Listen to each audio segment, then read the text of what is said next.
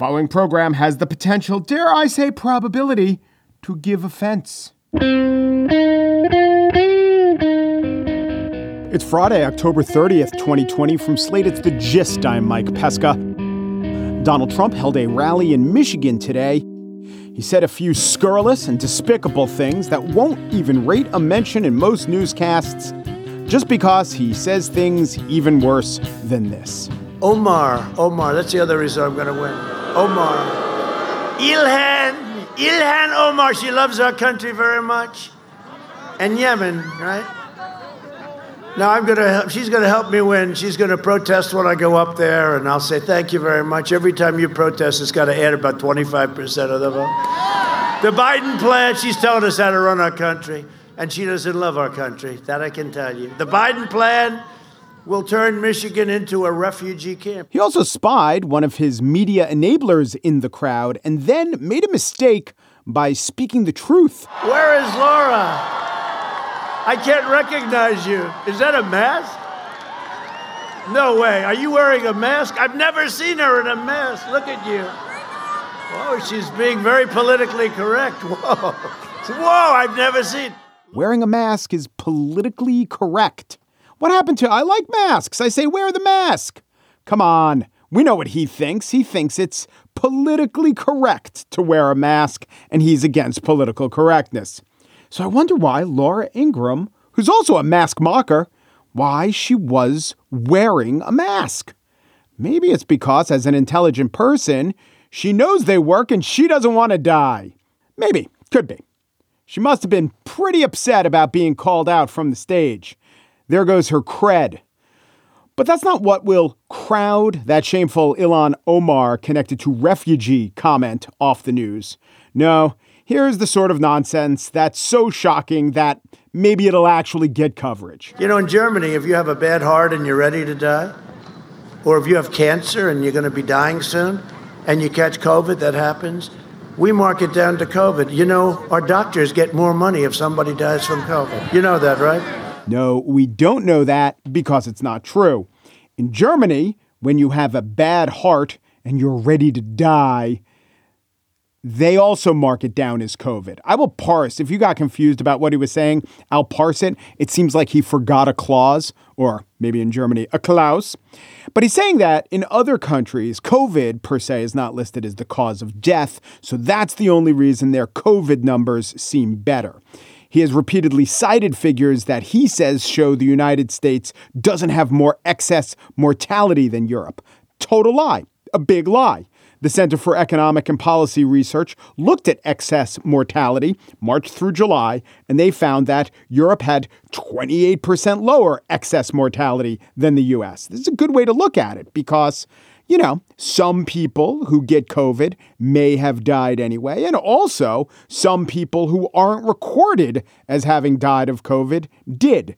So you look at the mortality rate, the excess mortality rate over the baseline in normal years. And what it shows is that, and this is based on CDC data, the U.S. during that time experienced excess death of 207,000 above normal, what would usually happen. And if the U.S. excess mortality rate had matched that of Europe's lower rate, 57,800 U.S. citizens would have survived. And that's it. I also love the part where he talks about if you have a bad heart and are ready to go. Yeah, ready to go from COVID. Because lots of people have bad hearts. They're living with bad hearts. They take a pill, maybe a couple, walk around with some nitroglycerin. They're living with their bad hearts until they get COVID, then they're dying with their bad hearts. It is a disease which is deadly specifically for those with comorbidities. He's arguing that comorbidities shouldn't count against the virus's deadliness. Anyway, it's all another reason why all Trump has to do to lose this election is to be widely covered, actually saying the things he very much wants to say. On the show today, I spiel about the coverage of Trump that paints him in a terrible light, which it deserves. The problem is it's not the right particular hue of light. I know. For some reason, I fault the media, who really wants to take Trump down, yet doesn't adhere to the best version of the truth in doing so. But first, I'm joined by Jeb Bush. Jeb! Exclamation. He has written in support of broadband internet, which, you know what, is a thing we really should have. And with that as a jumping off point, we touch upon issues of character and politics and who might one favor in a certain upcoming election if one were to still root for America flourishing. Jeb does not issue an endorsement. He has not done so, will not do so in this campaign. Oh, no. But it doesn't take amazing feats of runic interpretation to see which candidate more aligns with Jeb Bush's vision of a country that's functional and which candidate upsets, retards, or you might say blows up that vision. Jeb Bush up next.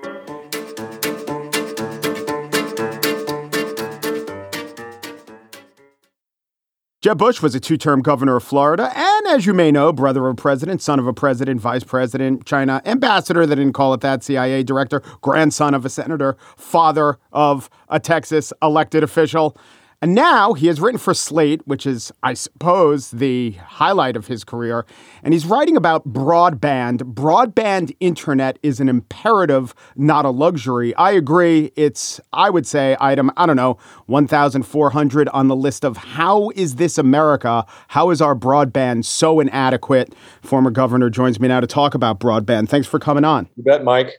All of this was exacerbated by the pandemic. And I've lived basically in my zip code since March 10th, and I've been more productive. My businesses are thriving. I've learned a lot more. My health is better. And without broadband, none of that would happen. So you think about all the people that don't have access to broadband and how that's impacted education, health, and now the economy. Accessing a job is going to be determined if you can work from home, maybe, so I think this is a crisis that we can solve and we ought to do it. Yes. And like many American crises, until it comes to a head, we often take our eye off the ball and don't pay attention. So I do think, cliche as it is, this is something of an opportunity. How are you seeing the opportunity of broadband expenditure going? So I think there's a great opportunity at some point, whether it's post-election or in the transition period or in the next administration. There will be a stimulus package. The House has one pending. It's only a mere $2.2 trillion, but included in that is $100 billion for broadly defined digital infrastructure. So if you combine a slug of federal one-time monies, combined with efforts in philanthropy, business, state and local governments, and private sector investing, you could see how you could build out a digital infrastructure highway, if you will, that would be quite similar to the interstate highway system that was devised and designed in the 1950s. And we can do it far faster at a lower cost. And so I do think there's going to be a big opportunity. Very few people believe that this is not a crisis. And most people I talk to think that we can solve it. So if this is a crisis, which I agree with, so if this is an opportunity, like, as you know, and as you nodded to in the piece, every time someone asks you to spend, they always try to sell the public on it's actually an investment, and it usually isn't. But every expert agrees this is an investment that will return money on whatever expenditure is made. And if there is actually the politics of this is there's bipartisan support. There are a lot of rural areas represented by Republicans that definitely need broadband. There are some commerce-minded Republicans who would definitely say this will be great for business. I think I'm talking to one. So assess for me the politics, and not just in the HEROES Act, but maybe you could talk about this. But why hasn't it been done yet?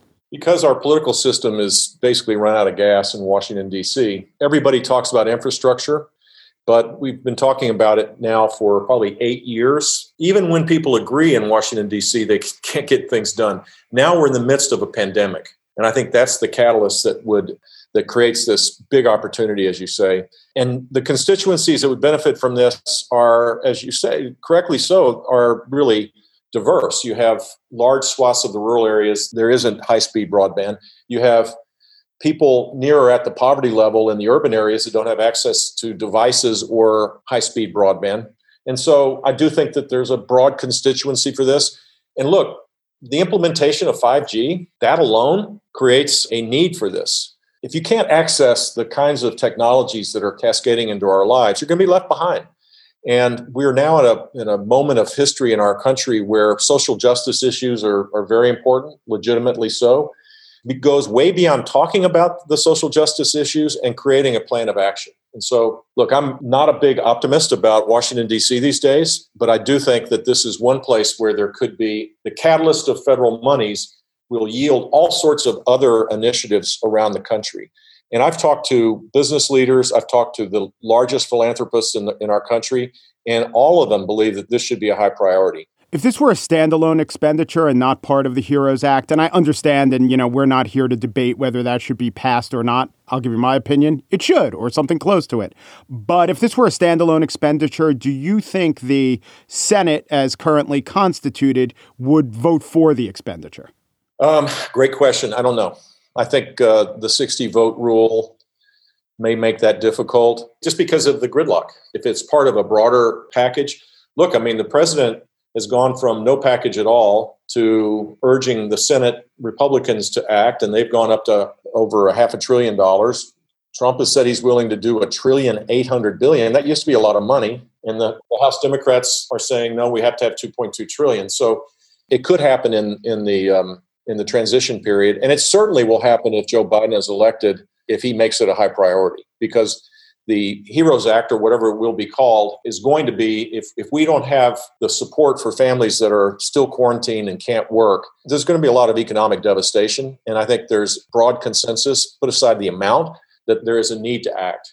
Yeah, I think this is a good topic to talk about in and of itself, but it also stands for other topics. But let's just stick on this for a second. FCC Commissioner Jeffrey Starks, actually a Trump appointee, has framed broadband as a civil right. He wrote about it in Essence magazine in a piece co-authored with civil rights activists. What do you think of that framing? I think it is an economic justice issue for sure. No question about it. Look, we have 400,000 teachers that don't have access to high-speed internet. How are they going to teach? How do they teach if they're stuck in their home? There are millions of kids that don't have devices and or high-speed internet.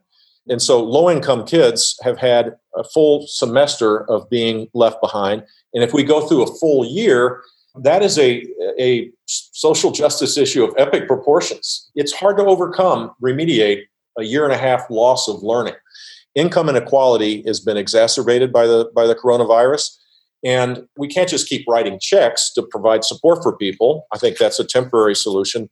A more long-term solution would be to invest in our future and allow people access to that opportunity that comes from it. So you referenced that under current rules with a 60-vote threshold, it might be hard to pass. Well, brings it up. What do you think of the filibuster? Is that part of the reason that Washington is so deadlocked and inefficient? No, I think it's deadlocked and inefficient because the people we elect are allowed to do it. They're rewarded for acting on gridlock. The filibuster rule has been in existence for many, many years, and the great legislative successes have happened with the 60-vote rule. But today, we've hollowed out the center. Today, you don't get rewarded politically if you try to reach across the aisle. And we're going to need to have reconciliation as a key element of our political process for us to get back to that. But if we get rid of the filibuster rule, here's what's going to happen. Democrats this time would jam it down the throats of the Republicans for all sorts of things. Then the Republicans could easily get in with a pushback if the overreach does happen, and they'll do the same. And we're going to start looking like a banana republic if that's the case. Yeah, that's true in the abstract. And I think 10 years ago, I'd have agreed with you. But I would also say there has to be some point where you just need progress, even if it takes doing away with a legislative tradition. And I do think we've reached that point. You said it yourself. There's no reward for centrism or the middle ground. Well, that is the system in which, knowing that it doesn't exist and that you can't get it, maybe you just go with whatever party in power gets to enact an agenda, any agenda. Well, if that's the case, that would go against the wishes of Joe Biden, who is an institutionalist, I guess, and has never supported the filibuster rule. Whenever the government was shut down during the Obama era, it took Joe Biden 15 minutes to have a conversation with Mitch McConnell, and they'd cut a deal. Getting back to that kind of regular order way, I think, is essential for our democracy to work. The bigger the initiatives, the more it requires consensus. You're not going to have that if you just simply say, we don't have to change our culture, we don't have to change how we operate. We're still going to be, two armed camps. We're just going to get rid of the filibuster rule, make the fighting even more severe. Okay, so that's a discussion on process. We are talking about broadband. Let's use that as an example. There has to be some reason philosophically why Mitch McConnell has opposed expenditures funding broadband. Many other Republicans are against it in the name of, say, austerity. Has your opinion about just the general idea of the advisability of deficits and the necessity of deficit spending, has it changed as evidence has come in over the last decade or so? Look, the idea that Republicans are advocating austerity is just kind of out of context with reality here, because everybody's advocating spending. It's just the Democrats are advocating spending massive amounts. We have a $3.1 trillion deficit this year, which is roughly 60% of our total spending. These are big numbers. What differentiates this kind of spending is that I do believe this is an investment. It's one-time monies that will yield long-term returns and will give people access to opportunity that otherwise they won't have. Access to opportunity of better health care, access to opportunity of a better job, access to opportunity to be able to live wherever they want. Maybe they want to leave San Jose, California, where they can't afford a home, and move to back where they came from, maybe at half the price for a home, that they can raise their family in the open outdoors in a peaceful fashion. They're going to need broadband internet.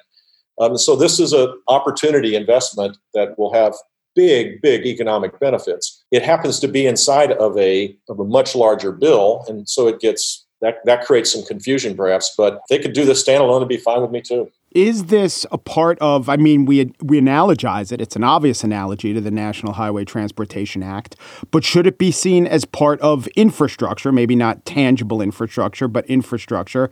And it does seem like every discussion of infrastructure does get stalled on the rocky shoals of worrying about the deficit.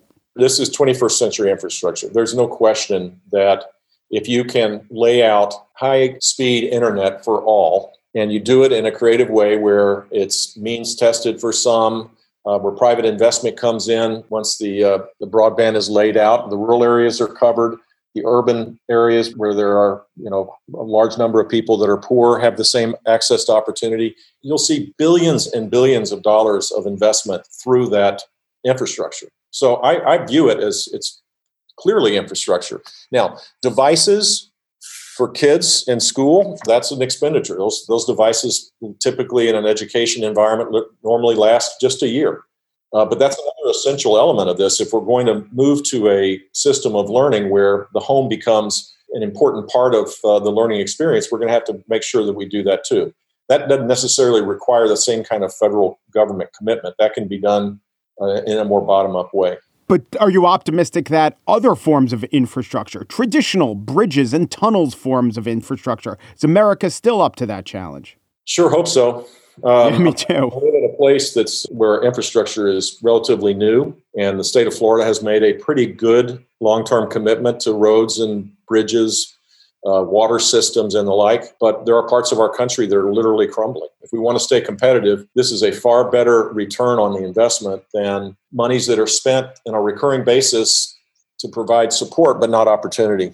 If a broadband bill comes into being, if $100 billion are spent, what about making the broadband affordable? It's great if, where I live, you could get 25 MB, but it costs $150 a month. Not everyone could pay that. And now with schools, everyone needs to pay that. What do we do about that? Well, that's where the FCC and other not-for-profit organizations and foundations can play a critical role as it relates to means testing this cost. We have a system in place that allows that to happen for phones. You could also consider doing it, and I think the FCC is actually looking at this, you could do it for the actual broadband into the home. So it's never easy to spend all this money and build all this out. But you just mentioned 5G. This is something when you were in office, you probably never had to consider. But there are a lot of conspiracy theories about 5G. Do you have to take that into effect, find some way to message or create or at least combat disinformation around the concerns about 5G? We're living in a world where conspiracies run rampant. There's a lot of fake news. We don't have a set of facts that we can rely on. People kind of go into their own little ecosystems and have their views validated. It's a danger. Look, a majority of Americans will not take a vaccine. We've been in a stinking quarantine since March. And people have lost their jobs. Millions of people have lost their jobs. And we're now talking about, no, I'm not going to take the vaccine. I don't trust it. Anti-vaxxers, high-income people, prior to the pandemic were wrecking havoc. They weren't sending their children to school vaccinated, which creates a public health risk. So, yeah, we have all sorts of weird things going on, but that should not stop progress. 5G is going to create whole new economies. It's going to create whole new industries. It's going to make life a lot better if it's implemented faithfully and everybody can access it. Are you more pessimistic now than when you were in office? Yeah, I am. I mean, our political system is more confrontational, not focused on achieving results, building strategies, implementing strategies, measuring the strategies, showing the results, and then creating another iteration of reform. I think our political system is temporarily dysfunctional. I happen to think it'll come back. I don't think anything in life is linear anymore. I do think culture is going to change and it'll become a better environment for our political process to work.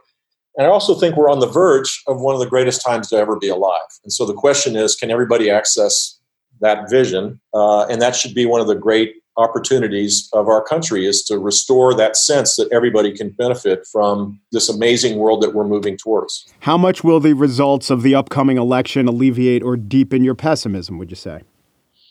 That's a good question. I think it's hard to tell right now. If President Trump is elected, he could have a life-changing event, recognizing a sea change in his attitude, recognizing that he would have 4 years to build a legacy that he might want to make it different than the one that he has right now. And Joe Biden will have the choice of, will he be a president that focuses on decency, reconciliation, representing everybody, or will he double down on a pretty aggressive, progressive agenda that he advocated as in order to reach consensus in the Democratic Party? Both those alternatives could possibly exist, and both the presidents will be the ones that will determine whether or not many of us, not just me, will be optimistic about the future or believing our political system is dragging us down a bit.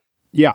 And I know you haven't, and I don't suspect you will endorse. I don't know. It's your decision. But I just want to say this back to you to make sure I got it right. You're saying that if Donald Trump changes entirely, he could have a different presidency, or if Joe Biden chooses from his various options, he could set the nation on a different course.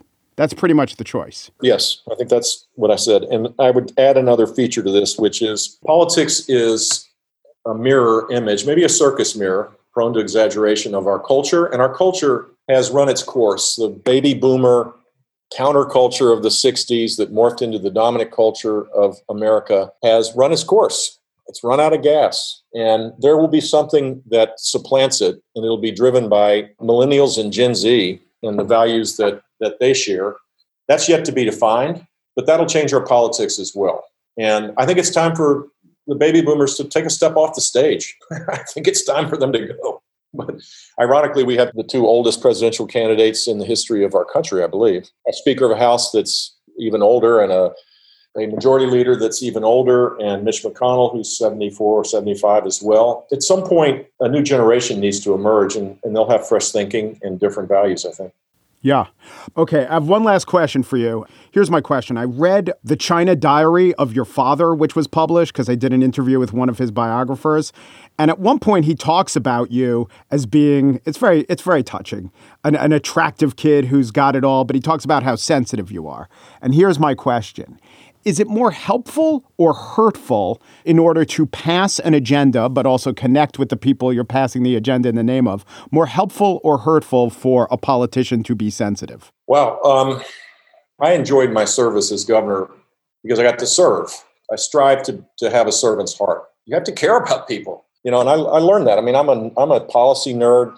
I can give you a 5-point plan for all sorts of things. But what I learned in my losses, particularly my first race, was you have to connect on a human level with people. They want to know you care about them. And successful leaders, show that. They show that. Look at the successful governors. They show their heart. It's why governors have done pretty well during the pandemic in terms of their approval ratings, because they're all in. They care about people.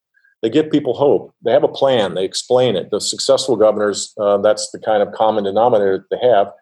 And at the heart of that, you have to have empathy for people, for sure. Jeb Bush, former governor of Florida and now author of Broadband Internet is an imperative, not a luxury. Read about it in Slate. Thanks so much. Thanks, guys.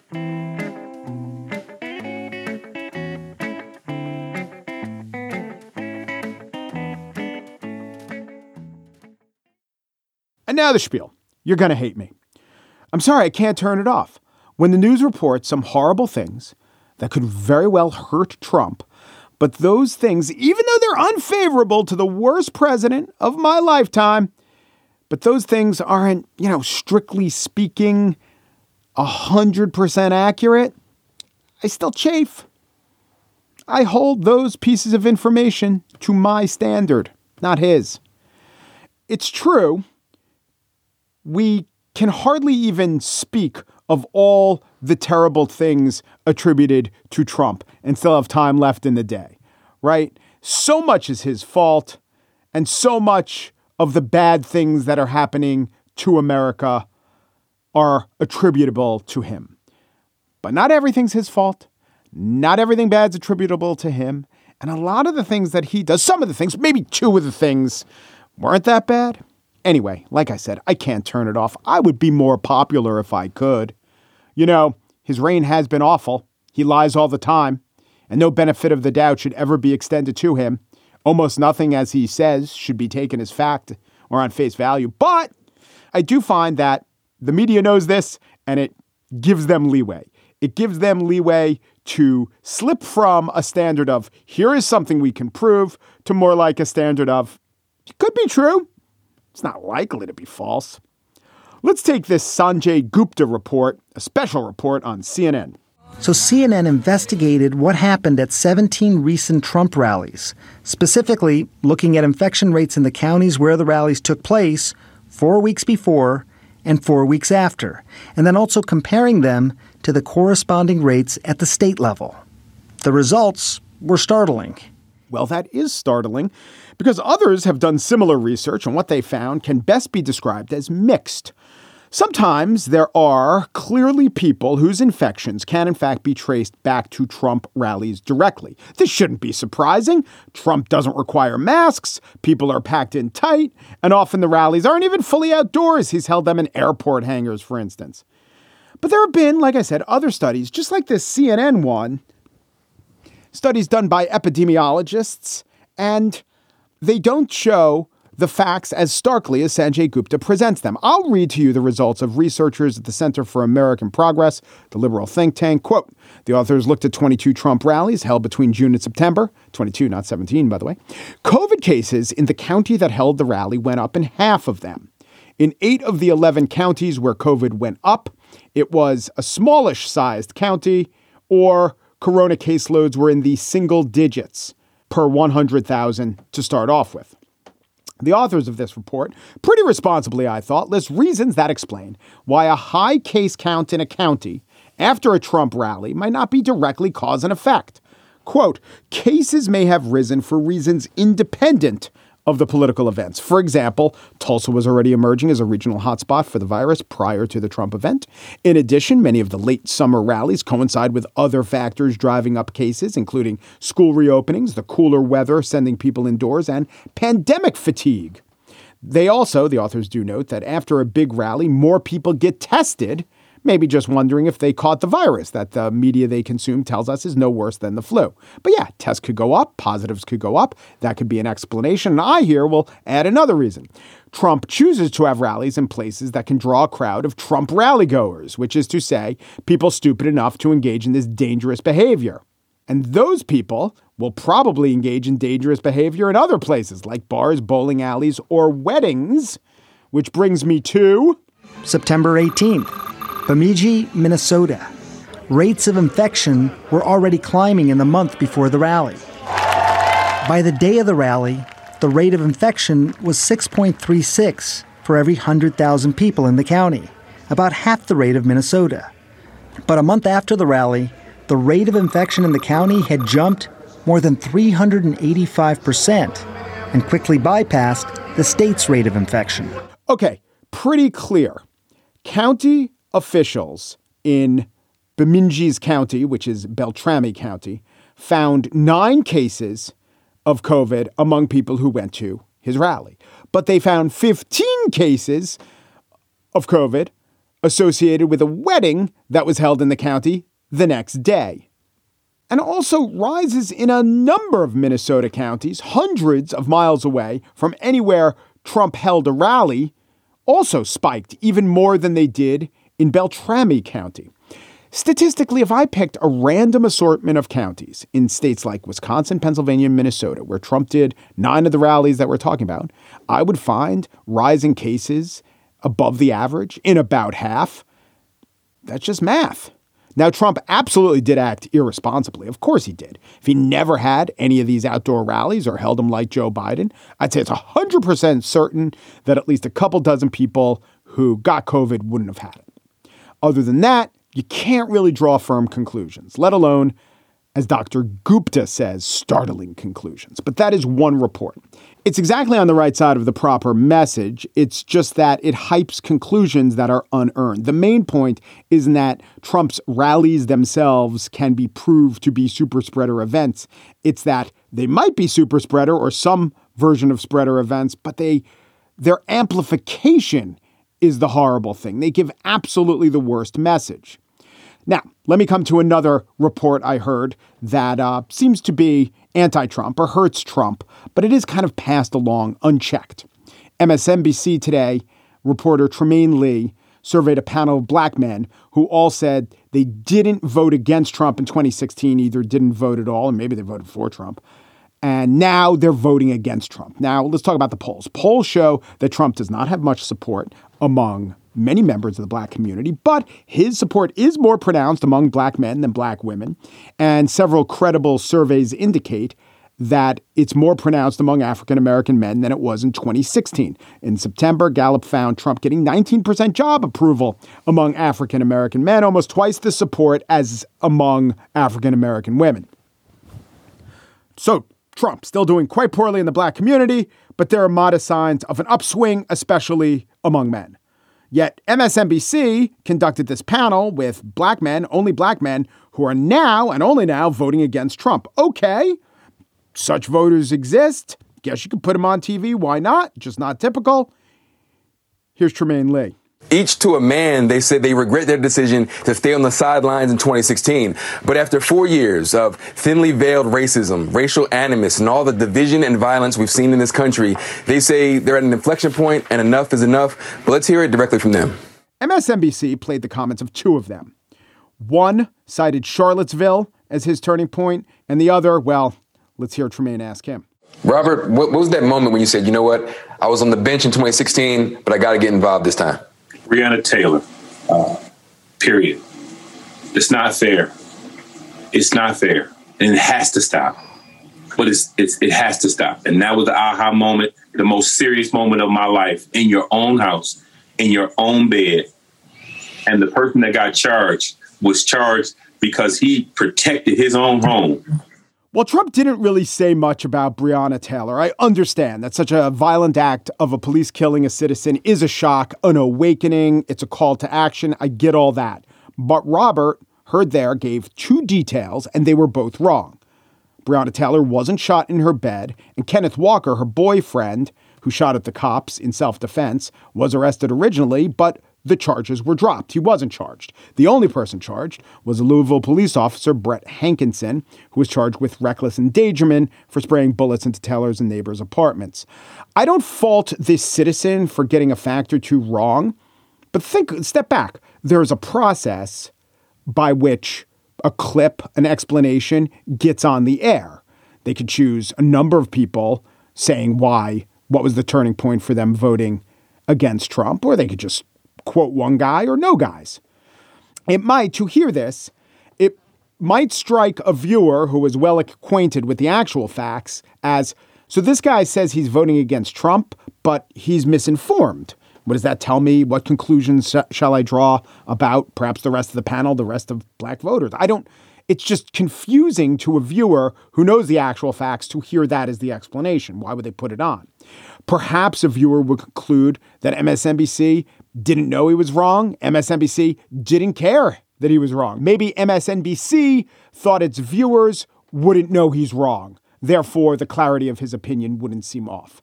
Like I said, I did say this in the beginning. You are going to hate me. I bet you do now. I bet you're saying, Mike, of all the things to nitpick, this is what bothers you?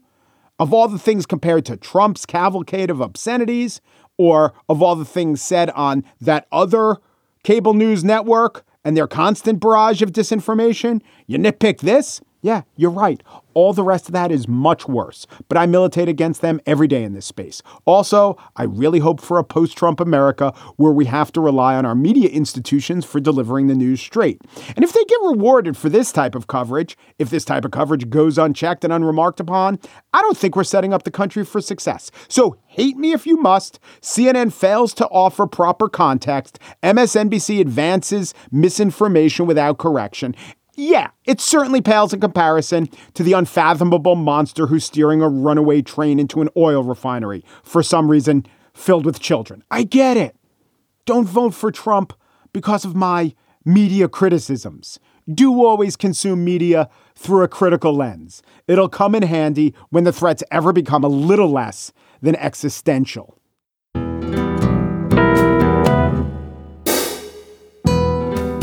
That's it for today's show. Daniel Schrader produces The Gist. He wonders if Jeb goes on Celebrity Jeopardy with a fight over the exclamation mark. Margaret Kelly produces The Gist. Like Jeb Bush, her grandfather was a senator, and her father and brother were both presidents. Only instead of senator, substitute hat wearer, and instead of president, substitute sufferer of lactose intolerance. Alicia Montgomery is executive producer of Slate Podcasts. She recalls that as part of his 2016 run, Jeb released a book called Reply All, consisting of emails he got as Florida's governor, and she wonders if Jeb has a claim against Alex and PJ for a taste of that Gimlet podcast money. The Gist, please clap. Dupru, and thanks for listening.